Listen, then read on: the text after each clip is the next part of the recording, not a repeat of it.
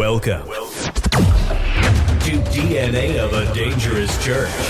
Get ready for powerful and practical insight on how to let the supernatural power of God loose in your life.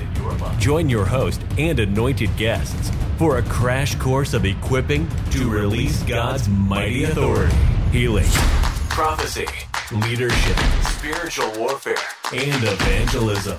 And now, your host, international speaker, author, revivalist, and prophetic voice, Pastor Ren Shuffman. Hello and welcome to DNA of a Dangerous Church. I'm Pastor Ren Shuffman, and we have an exciting episode for you today. I am so excited to bring on my guest today, Dr. Kim Maas. How are you doing today?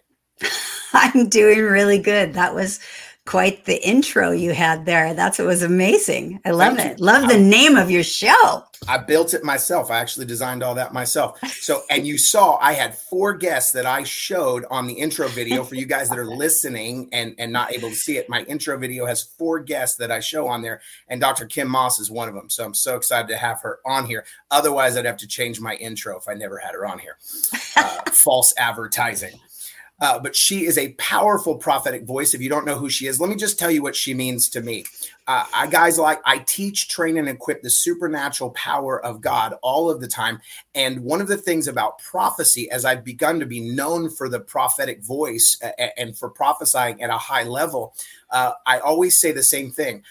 If you were to call me a superhero, it's not my favorite superhero, but it's more true than not, is that you would probably call me rogue. Because I just touch other people and absorb their superpower, right? Like that's my goal, is whatever is leaky on your life, I want to catch that for myself. And so I really want to have those things come onto my life. And so as I begun to get around prophetic people, my statement has always been, I want to be super accurate. I want to have detailed information like Chris Reed. I want to prophesy as fast as Dale Mast, but I want to hit the heart of the person like Kim Maas does. And so you really do. Not only are you a prophetic voice, but you really do. Every time I've heard you prophesy, you've really spoke right to the secret place of a person, and you really speak right to that place where it says, that's the one thing I need from God. And I love that and appreciate how you're looking for that. Do you have any clue why you do that? Is it something that God does, or is it intentional? And we'll jump into your book in a second, but that's my big question. Yeah, I think it's because I really love God's people. It probably is because early on in my calling, the Lord asked me to be a pastor for a time. And that really changed a lot of how I understand people, because you walk with people, as you know, Ren, you walk with people day in and day out. You begin to see their lives, and you begin to see what really touches their lives and will change them. Sometimes it's not just a bit of information. It has to go deeper than that. And becoming a pastor, being a pastor for several years, it takes all the sort of the sharp edges off of your prophetic gifting. Sometimes we can be very black and white people, and not always, because not every prophet is the same, and we still all have personalities, right? But I have a tendency to be very, very direct speaker, and I have a tendency to really see things black and white. And when I come in contact with an issue or a difficulty or a problem, for me, it's just, let's just get this done, and this is what's the problem, and get rid of that. And working with people as a pastor, you come to understand that they sometimes can't receive that like that. And it feels like punishment to them, or, humiliation or condemnation, even if you don't mean it that way. You don't, and so you start learning how to say things in sort of a different way.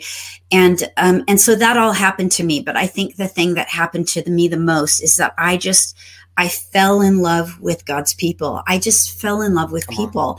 And so with that, and then of course, and Randy Clark will tell you the story, because Randy and I are friends, you know that. And but I was in Brazil with him. I've been in Brazil with him many, many times. But I was in Brazil with him on this one particular trip, and he was doing an impartation service like he always does.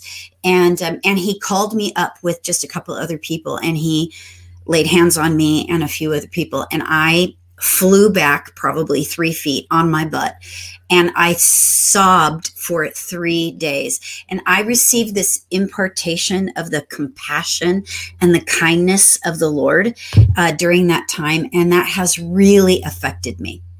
That's amazing. I say that different offices are different way. The apostolic and the prophetic very much are that direct kind of, because they're speaking to leaders and they're speaking into nations, and the shepherd is really the only one, the pastor, the shepherd is really the only one that has learned how to pour oil on the sheep's head and comb their hair.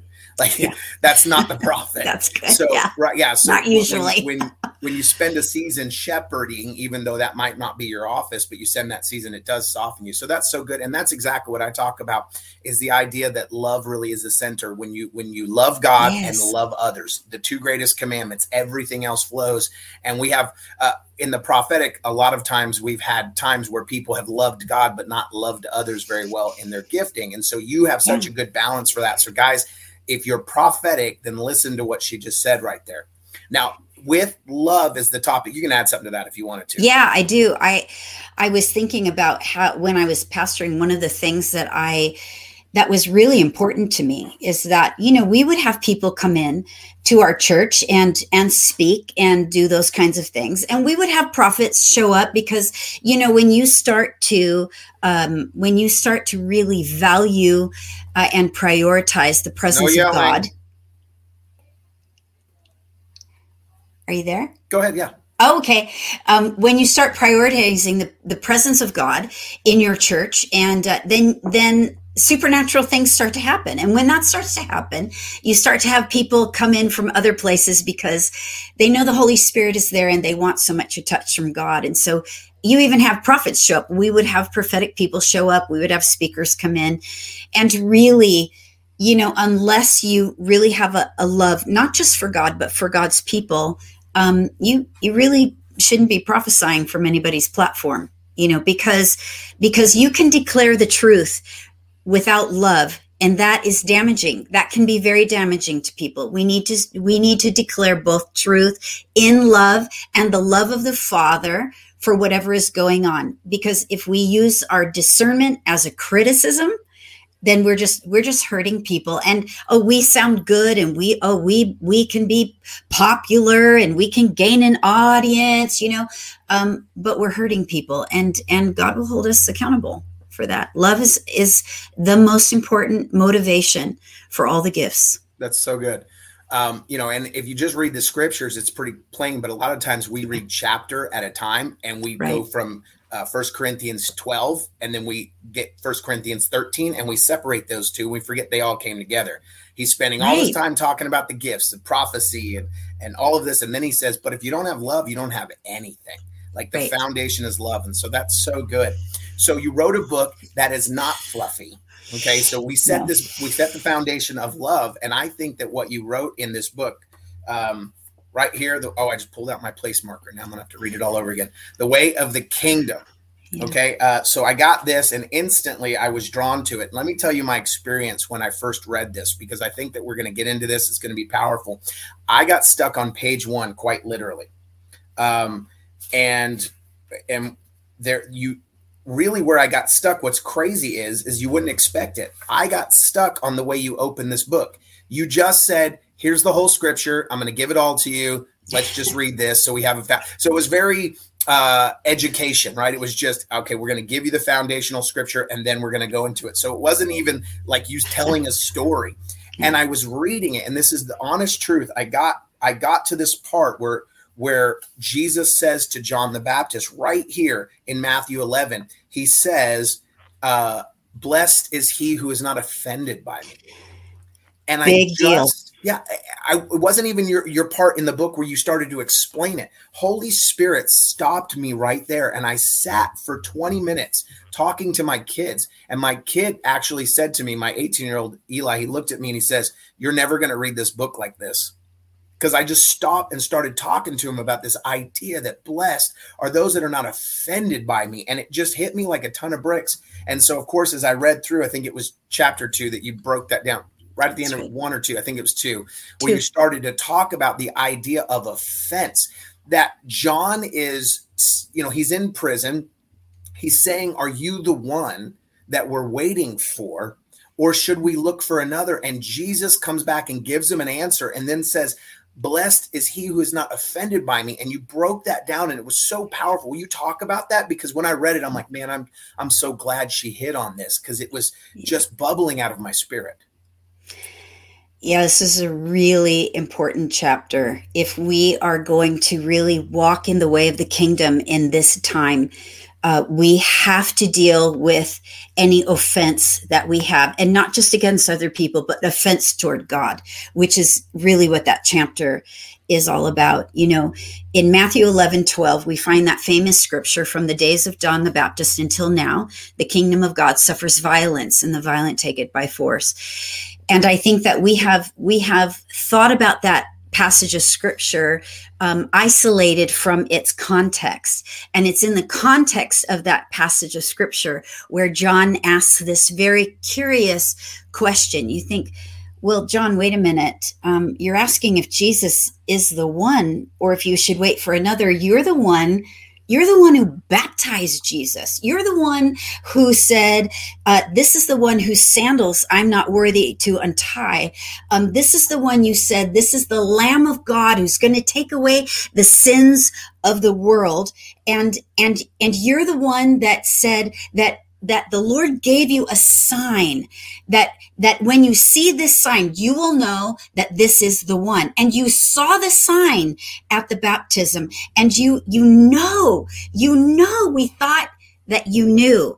And if John the Baptist can come to a place where he's not sure, wow, I just feel the Holy Spirit, where he's not sure if this Jesus is really the Savior, the Redeemer, the Messiah, the one God sent, the everlasting Father, Prince of Peace, mighty God that Isaiah is talking about in that passage of scripture, then who is this that I've been following? And maybe I've been deceived, and maybe all is lost.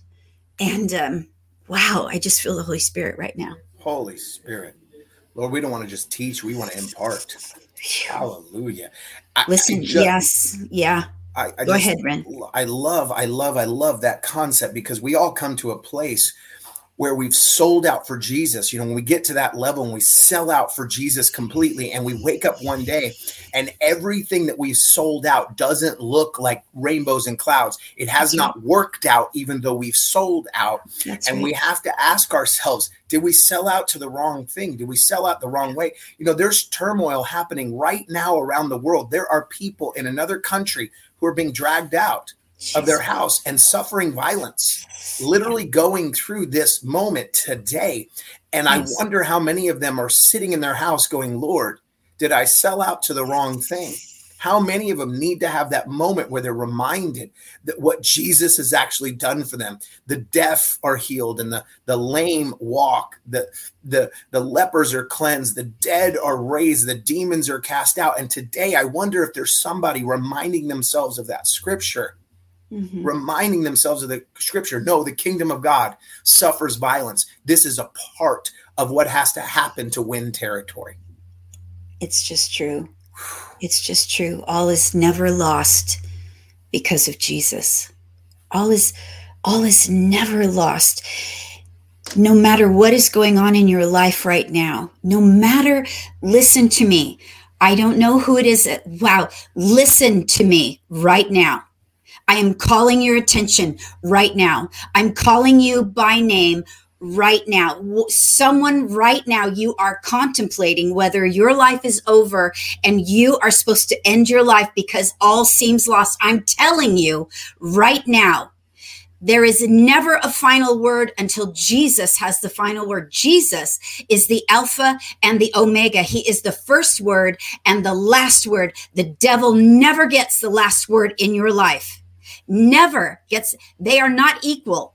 They are not equal. And listen, Sometimes we do wake up, just like Ren said, we do wake up and nothing looks like it should be. Sometimes we wake up and a wife or a husband has decided that they don't love us anymore, that maybe they didn't ever love us and they're leaving us because they have a better offer somewhere else. Sometimes we wake up and there's been a false accusation against us at our job, and we are going to be fired or let go, and it's not right, and it's not true, and it's unjust. Sometimes we are under persecution in a place because we have loved Jesus and they hate Jesus, and we are under the gun, so to speak, and we are being asked to choose. Are we going to stand faithful or are we not? I'm telling you, all is never lost, and death has lost its sting. We should have no fear of death, and suffering is part of the package, unfortunately, because it's part of the human experience. And whether you have Jesus or not, I'm telling you right now, look at me in my eye right now. I'm telling you that whether you have Jesus or not, you're going to suffer warfare, because there is warfare on the earth and there is violence on the earth. But if you have Jesus, you have everything you need, and you have eternal life. And this is not the time to shrink back. This is not time to pull back. And this is not the time to take your own life. This is a time to stand firm and watch the salvation that he has for you, because it's coming. Because we are living in a time right now where Jesus is moving in a brand new way, and he is trying to wake up the church and shake up the church so that she can come into a higher level of authority and influence and impact. And I'm telling you right now, if you have come into a place in your life right now where you feel like everything that you have worked for is lost, I'm telling you, it is not true. It's a lie from the pit of hell. And you have not seen what God will do on your behalf, because he's going to move. He will move. Right now, you have no hope. You have hopeless. I'm telling you, God is coming with a fresh breath and give you mouth to mouth resuscitation of your hope. Right now, just receive it right now. Whoever that is right now, I break off a spirit of suicide off of you right now. I break the power of a spirit of death that has come over you, that is speaking into your ear. I forbid it to speak to you any longer right now. In Jesus' name, I speak life over you. I speak hope for a new day over you. I am telling you, look me in the eye right now. I am telling you right now, do not be offended with God anymore. Whatever is the unmet expectation that you've had in your life right now, this is not done. It is not finished. It is not over. Holy Spirit, right now, we just ask you to go and comfort your people. Just come right now.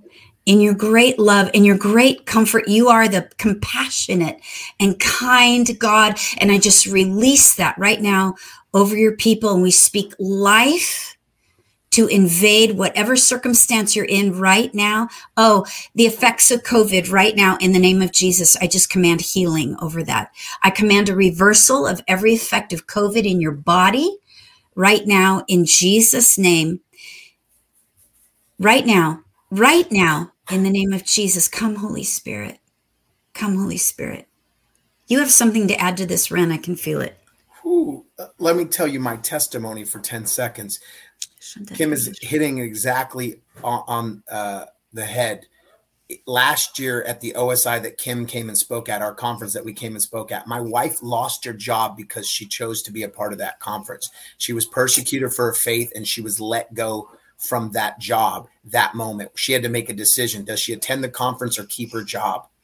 And that man persecuted her, and she lost her job. And we woke up and it didn't look like what we thought it was. We were told, if you'll do the right thing according to the Lord will roar on your behalf. What roared to us at that moment was, he'll defend her job. Everything will go well. Her job was why we could do full-time ministry without worrying about our finances.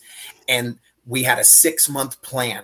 so that we could be in full-time ministry to get her out of that job. And all of a sudden our 6-month plan was broken and busted, and it didn't look like we thought it should look. And we were under warfare. We were under attack. There was violence happening in the kingdom of God. And I looked at my wife and she said, what should we do? And I said, this obviously is the plan of God. It's not our plan. We asked God to bless our plan. Why don't we just bless his plan? And so we moved forward. Do you know that since that day, we have not had a moment where we have been in financial lack? We have not had a moment where we were in decrease. In fact, all we've done is have increase. She made a good living and it was gone overnight. And the Lord showed up and transitioned us. He showed up and showed off. And I'm here to tell you that it doesn't have to look exactly like what you think it has to look like. It just has to be heaven. It doesn't have to look like your plan. It just has to be his plan. And I'm telling you right now that God wants to shift you into a mindset where you understand that when it's safe is not always heaven.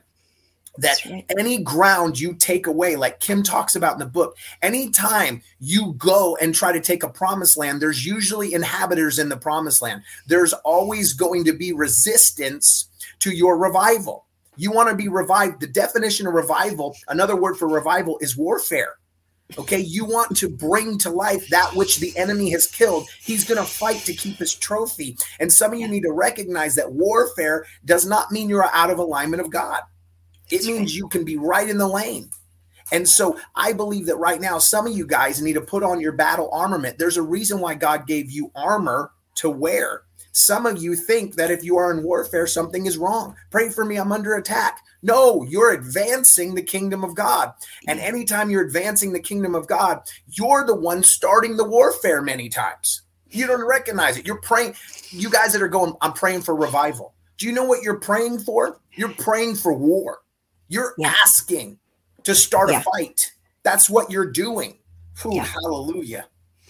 Come on. There is never a breakthrough without a breakdown first. Come on. So when you start praying for breakthrough in your life, you are going to see some things break down, because change usually involves leaving something to add something. You know, we sometimes think of revival, Ren, you know this, we think of revival as, oh, I'm going to go to a conference. I'm going to fall over under the power of the Holy Spirit, and it's going to be so good. And it is, listen, to encounter the Holy Spirit is a precious and holy thing. And oftentimes it brings this great joy, and it's this high mountaintop experience. But then we have to enter back into our real lives with this encounter, continuing to feel the presence of the Holy Spirit, to face usually some difficult things as everything in our lives begin to change. And that's where we need to have endurance. We were talking a moment ago about offense and not being offended with God. Blessed is he who is not offended with me, Jesus said. He says it to John the Baptist, who Jesus also said was the greatest of those born and the greatest of the prophets, the greatest of those born by a woman. He said, but even the least in the kingdom is greater than John. But when he talks about offense, it's because John is in prison, and he didn't think this is how it would end. He didn't listen. It's not that he wasn't willing to lay his life down for the kingdom. That wouldn't be true of John. But what he's asking Jesus is saying, is this going to be worth it? Because I am suffering violence. He's also saying, wait a minute, I thought that you would set up your kingdom and you would put my nation back on top, and there would be this political ramification. There would be this social ramification, and that all the religious corruption and the political corruption would be ended because you set up your kingdom. And Jesus is saying, no, don't you see that everything is changing? But yes, there is warfare and violence that the enemy is bringing. You're suffering that persecution. Jesus knew John would still be beheaded, but he also knew that giving his life for the kingdom of God was not the worst thing that could happen to a person. And so the kingdom of God comes, but our expectations of how Jesus moves, of how he will meet us, how he will change our lives, how he will set up circumstances, doesn't always look like the way that we think. However, he's already gone before us. He's saying, don't you see, John?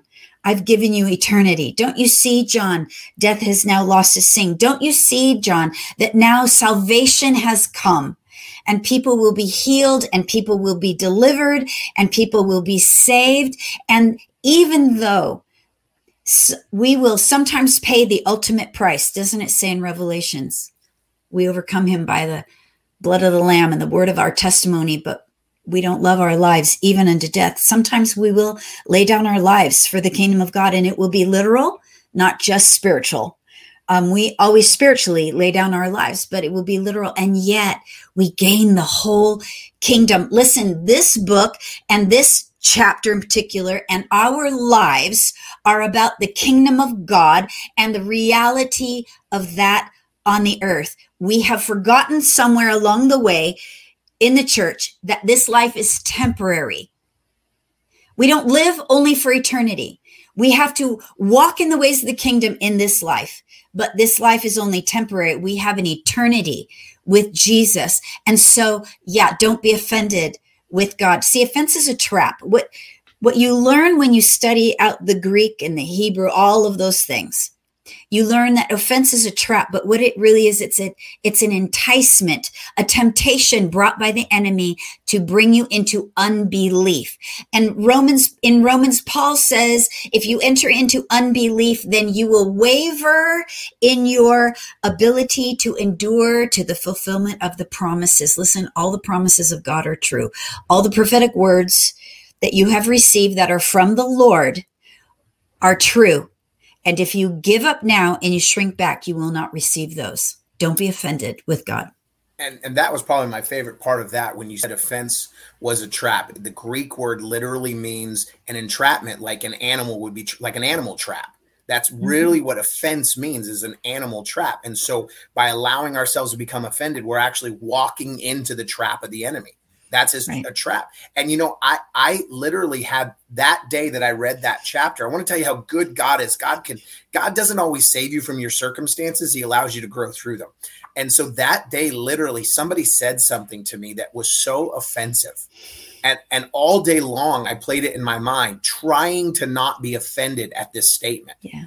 And it took everything in me to not be offended. And I said, God, you are so good that I literally just read this chapter this morning. An hour after I read it, someone says something that was just ridiculously offensive to me. And all day long, I'm like, nope, not getting caught in that trap. Nope, I'm not getting caught in that trap. Nope, I'm not getting caught in that trap, until I finally was like, you know what? It doesn't matter. It doesn't matter. And I'm going to push through this, and I'm going to connect to that person anyways. I'm going to love that person. I'm going to minister with that. I'm going to go full steam ahead, and I'm not going to allow one phrase, one sentence to be the downfall of why I get stuck in offense. And so it honestly, just that one paragraph helped me that day more than you can know. And it was just amazing how God does that. But one of the other things that I looked at when I saw that, once we get over this idea of letting things offend us, because we want to be in unity, and the enemy wants to bust apart our unity. He wants to break people apart. If he can offend us, he can split us down the middle. And he's done a good job at that. He really has. But when we talk about, you said this in the book, you said revival looks like Gideon. Yeah. Right. And so I have my own perspective on that based on my own experiences I've had. But what does that mean to you? Well, it means a whole lot to me, actually. And I just put a little bit of it in the book so that you could understand. Gideon, actually, the word Gideon, the name means chopping down, to chop up, to chop down. So when that doesn't sound like revival. No. The Lord said to me one day, revival looks like something. And I said, yeah, well, okay. What does revival look like? And he gave me the passage in Gideon. And I thought for sure, like most of us, we've heard the story of Gideon many times. We've had many, many stories, and sermons on Gideon in the church, about him being the least and the smallest and not understanding who he is, and the Lord coming and saying, mighty warrior. And he's like, what, who, me? But Gideon, actually, when I say revival looks like something, it's about tearing down the idols and the idolatry and getting past our apostasy. And apostasy really means where we have turned from our faith, the fullness of our faith. And what happens in Gideon is, in the beginning of that story, you see that they are under persecution from another country. They are being oppressed. They are all of everything they worked for, their fruit is being stolen, and we can apply that spiritually, of course. And but what happens is that they cry out to the Lord. See, it's a book of Judges. In the book of Judges, you have these cycles. And so they cry out to the Lord, and the Lord sends them a prophet, and they're like, oh, good, he's going to. And so the prophet gives them actually a word that is in two parts. And the first part of the word is an indictment over their sin. And the second part of the word is what God's going to do about it. And it's a beautifully crafted word. And so basically he comes and he tells them, the prophet comes and tells them, listen, the reason this is happening is because you are involved in idolatry and you are apostate, and so your testimony has lost its power. You have a disempowered testimony. And this is what Gideon is coming up on. He's the next generation. He's like, these are all just stories to me. I don't get it, but God comes and meets him in a sacrifice that Gideon thinks he's bringing food to a stranger. And it turns out to be the Lord. And the Lord says, I'm the God of peace. And so God's going to give him peace so that he can go out and war. And he's going to actually also clothe him with the Holy Spirit. But what God is doing, see, his first assignment is not go out against this oppression on the outside. The first assignment of Gideon is to deal with the idolatry that's in his father's house, the idolatry that is in his community, the nation of Israel, who is the people of God. And so what God is basically saying is that the enemy on the inside is more dangerous right now to the enemy on the outside. You can't fight the enemy on the outside until you deal with the enemy on the inside. And so I believe that we are in a time right now, we have been experiencing this last year and a half, a shaking and an awakening, so God can show us, here's the enemy on the inside. These are the things that allow for division. These are the things that disempower you and disempower your testimony. These are the things that leave you impotent and unable to influence culture on the outside. When you deal with these things, then I'm going to also give you peace. I'm going to clothe you with the Holy Spirit. And then you're going to be powerful to deal with the enemy that's bringing oppression on the outside, meaning those places outside the church. So on the inside, I'm talking about not only in our own personal lives, but also inside the church. Yeah. On the outside means outside our personal lives, in our families, in our workplaces, everywhere we go, and outside the church. And so what does idolatry look like? Well, idolatry usually are any of the things that take our attention off of God and we worship in place of God. So people will say, I'm not really idol. I don't really. Well, I don't know. Sometimes we worship our sports a little more than we worship God. Sometimes we put our entertainment in priority in front of God. Sometimes we work harder and we have more ambition to climb the ladder at our jobs more than we are serving the Lord. And I don't mean that you have to be called to full-time ministry. I'm talking about your time and your attention and your resources when you prioritize the Lord in your life and you love him with all of your heart, all of your mind, all of your soul, all of your strength. This is what I'm talking about. And this is partly what the book goes into. Yeah, I think that fear even reveals idolatry. I think that what you're afraid of, you'll worship. What you fear, you'll worship. That's right. What you're most afraid of is the thing you think is the most powerful. So if you're more afraid of something than the fear of the Lord, if you have fear on something else, you're actually placing that above the Lord because you believe it has the most power. So there's a worship aspect to that. So a lot of people don't even realize that. And the Bible talks about that process of revival. When you said that revival looks like Gideon, I couldn't help, but all of a sudden that was new to me. I hadn't heard that, but I began to break down the story of Gideon and my own experience. Our church is in what I would call the shallow end of revival. We're in Sunday revival. I could easily extend it and they would start showing up, but I'm waiting for them to be so hungry they start coming at me if I don't.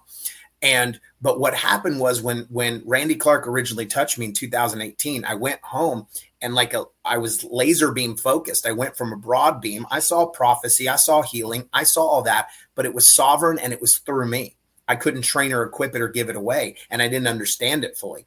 But when I came back in 2018 and everybody was getting healed, I said, that's it. We're going to break out in revival. There's going to be lines out the door. We're seeing dozens of people healed every Sunday. I mean, almost everyone was healed. And I'm like, yes. And every time someone got healed, somebody left the church. We were a thriving church plant of 200 people in 2 years. So we, and started from a house church. We're not talking about I had money in an organization. It was just a Bible study at my house. And in 2 years, it became 200 people, 10,000 square foot building. We're going. And all of a sudden, the power of the Holy Spirit shows up and the room empties to 45 people. That's what happened. And when you said revival looks like Gideon, I started looking at that and I stopped counting numbers at that point. And I said, Lord, I'm not going to count the numbers. I'm going to count the hungry. I'm going to count the thirsty. And I said, it's one thing to be hungry. A lot of people are hungry for the Lord, but you can go 40 days without food. You can go 40 days without food. You're hungry, but you can go 40 days, but you cannot go more than 3 days without water. Thirst will kill you quickly. Yeah. Okay. And so I said, I'm not looking for those that are hungry. I'm looking for those that are hungry and thirsty. And when I thought about Gideon, I thought about this idea that God kept saying, no, too many people. I want to dwindle it down. No, too many people. No, now show me who the thirsty are. Now give me just the thirsty, because those are the ones that'll go and fight. And all of a sudden, it was like, as I read that one line, it was like I had this whole conversation with Holy Spirit in a blink of a moment. And I went, that makes sense. Revival is like Gideon. And I've seen it in my own church where God dwindled it all down, gave me the thirsty, and then we began to see victories, and we've grown back now. And the people that are coming in are hungry and thirsty instead of just looking, instead of just, well, I'm willing to show up. I got to go somewhere. So I got to check church off a box. We don't have those anymore. And we have people that will linger in the presence of God 5, 6, 7, 8 hours on a Sunday. No problem. And then they say, do we have any more? Can we do more? So God has really brought that revival, and revival does look like Gideon. So I appreciate that perspective and that revelation from heaven that you had there. Yeah, I really think in the Gideon story, you will see that the idolatry on the inside is broken down, and then they go to war and they win, of course, and push back oppression on the outside. I also believe that points to a holiness movement. I believe this. We are in the early throes of another revival, awakening, move of the Holy Spirit, whatever that you want to call it, and I believe it will involve a holiness, a return to holiness, a return to the word of the Lord, a return to the fear of the Lord. You see all of that in the beginning of the Gideon passage. And so there's all of those. You see an intergenerational sort of revival. You see the fathers and the mothers stand up. So in Gideon, when he goes to tear down his father's idol, there is a reaction, because it says that it was his father's idol. And it was a community shrine. And so it had become an idolatry brought in by a leader and then worshiped in the community, because follow the leader.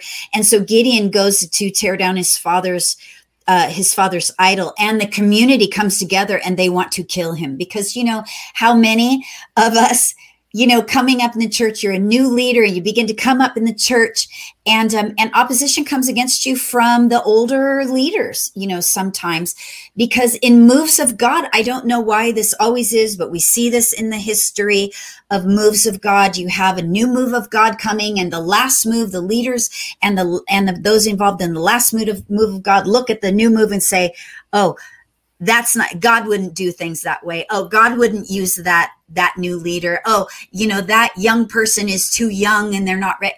All of these things. And yet what happens is this beautiful thing happens in Gideon. His father stands up. His father, who's Listen, it's going to cost him something. It's his father's idol. It's the father's bull that's slaughtered. It's the father's resources that are being used. It's the father's reputation that is on the line. It's his father's influence and authority that is being challenged by his own son coming up in his own household. So if you think about this in the light of a church, right, and a church leader. And so this man has an opportunity. What is he going to do, right? And he chooses not to protect himself, but to protect his son, to protect that next generation that God is calling, who's had an encounter with the Lord now. And he stands between the community, the leaders, the elders, and his son, this young leader coming up who's had an encounter with the Lord and called by the Lord to tear down the idol within the house. And says, no, I will stand with him. He's heard from the Lord. And so what happens, the true father stands up. The true father comes out, and then there can be a linking, right? There can be a joining of the generations to serve in this next move. And I believe that that's coming as well. So good. And, the same thing happened with Abraham. He had an encounter with God, and his father came along and said, yep, I'm going with you. So that same exact thing. Also, the same Gideon story is mirrored in King Josiah. King Josiah rediscovers the word of God, calls for national repentance, tears down all the idols, and God sustains the judgment that was to come. So you have that same paradox, that same paradigm happening multiple times in the Bible over and over again, of the idols being ripped down, repentance coming in, and then a move of God, and then a wave. So I believe we're in that, and that's what's happening right now. And it is, it always, it just kind of eludes me as to why the older generation or the previous generation are so resistant to the new move of God. I mean, I've never read a scripture that says, behold, I'm the Lord thy God, and I do an old thing. I know. I don't remember that one. There's nothing wrong with some old wine. The Bible talks about the greatness of the old wine, but he wants to pour out new. Sing unto the Lord a really old song. Like, I don't remember that scripture. So I'm not saying there's anything wrong with some of those ones, but I'm saying that we're made in the image of our God. Our God is a creative God. He is a creator. He loves to see creation, and he loves when his kids create. So he's always interested in what's been made. We don't take the Van Gogh out of the museum because we love it, but it doesn't mean we stop asking our kids to make new art.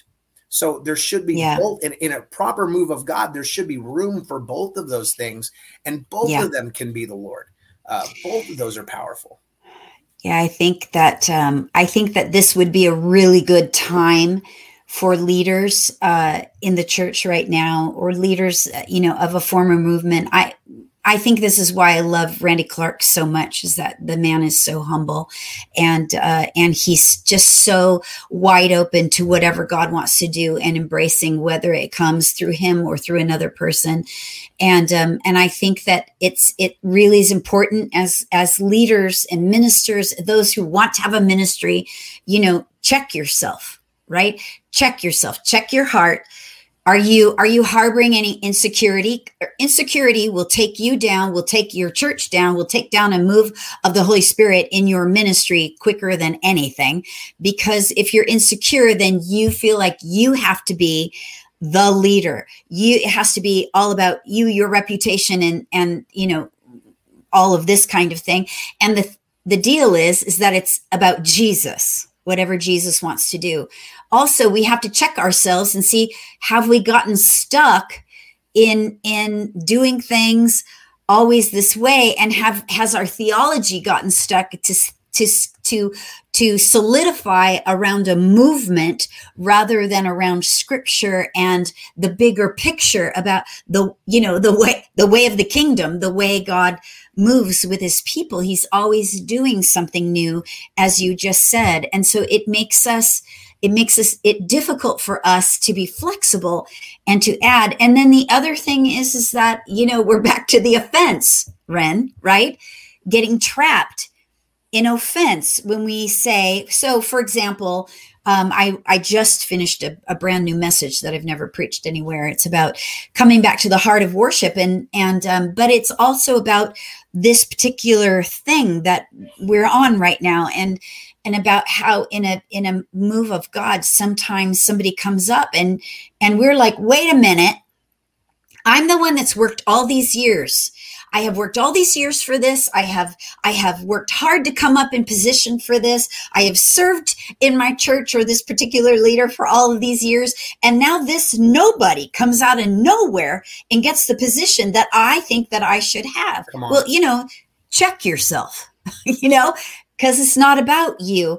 And what that is right there, that right there is the trap. That is the enticement to unbelief and the enticement to be offended with how God is moving, because you've worked hard, but just because, see, that's Western. We work hard, and so we should have that promotion.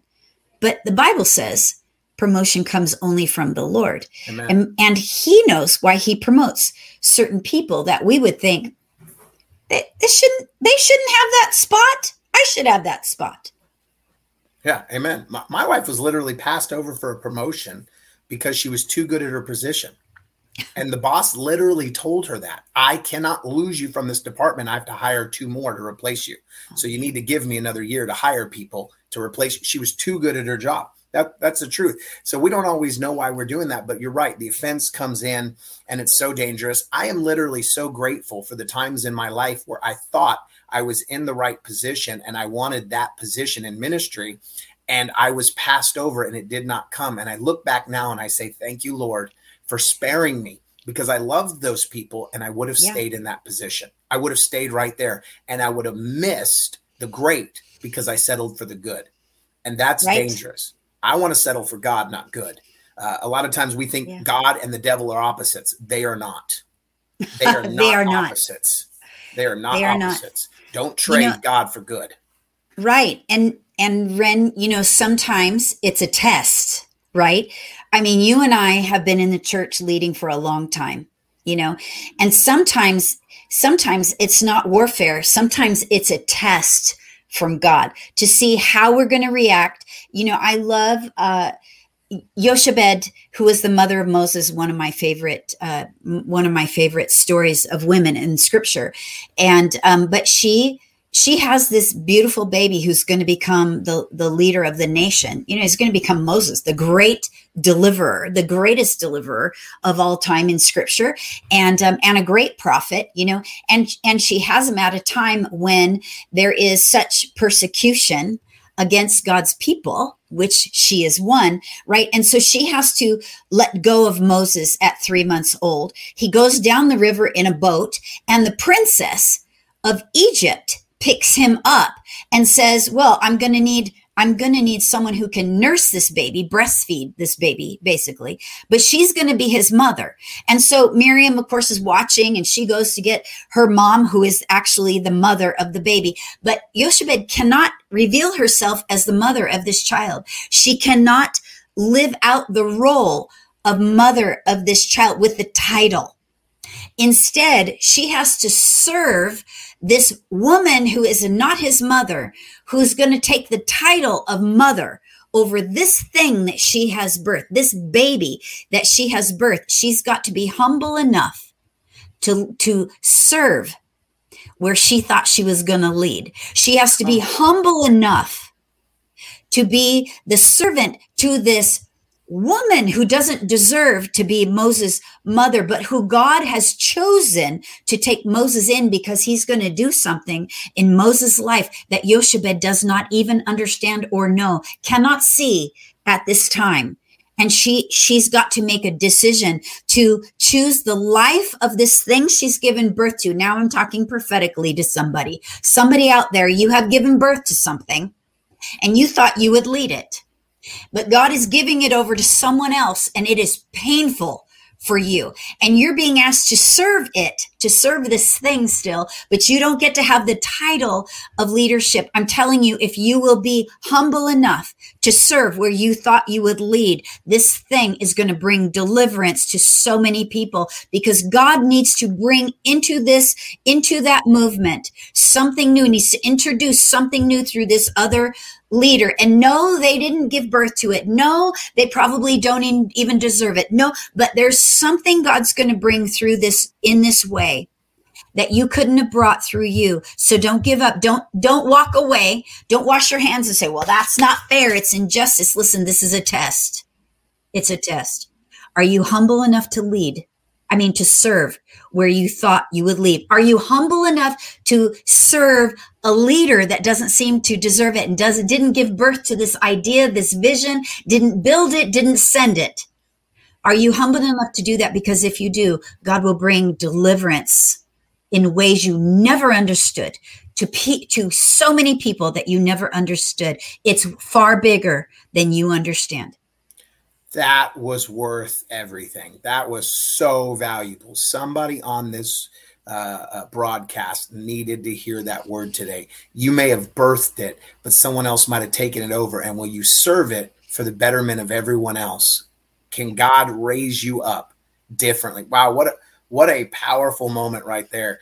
Dr. Kim Maas, I'm so honored for you to come on here today. We're going to spend a few minutes with the people that are on here live, but I want you guys to grab her book, The Way of the Kingdom. If you want to grow in understanding the kingdom of God, and I think she just touches on the idea that the kingdom of God suffers violence so well, because a lot of times we just kind of say that and move on. And I think we've created spiritual pacifists. That is not what the kingdom of God is really about. And so I want you guys to grow. So grab her book. I'm sure you can grab it on Amazon. I'm sure you can get on. Where can they find you to follow you? Yeah, they can find me at kimmaas.com, and my last name is Maas. Oh, it's on the screen. And so you can find me at kimmaas.com. You can find all about the book at thewayofthekingdom.info, INFO. And that's a landing page for the book. You can buy the book anywhere books are sold, including on my website, bakerbookhouse.com, Amazon, Barnes & Noble, all those different Christian bookstores. All of those different places. You can find my first book, Prophetic Community, which will really ground you and give you a foundation in prophecy. And I think it's a very important foundational book. And you can write me at hello@kimmaas.com. We're so excited to have you on here. Guys, follow up with that, and we will see you the next time that we are on. I love you. God loves you. Shalom. Thank you for listening to DNA of a Dangerous Church. Be sure to subscribe to the show on charismapodcastnetwork.com or iTunes, Spotify, Google, or anywhere you listen to podcasts. Follow Pastor Ren Schuffman on social media and join our mailing list for exclusive bonus training content at www.ffc.church/dangerous.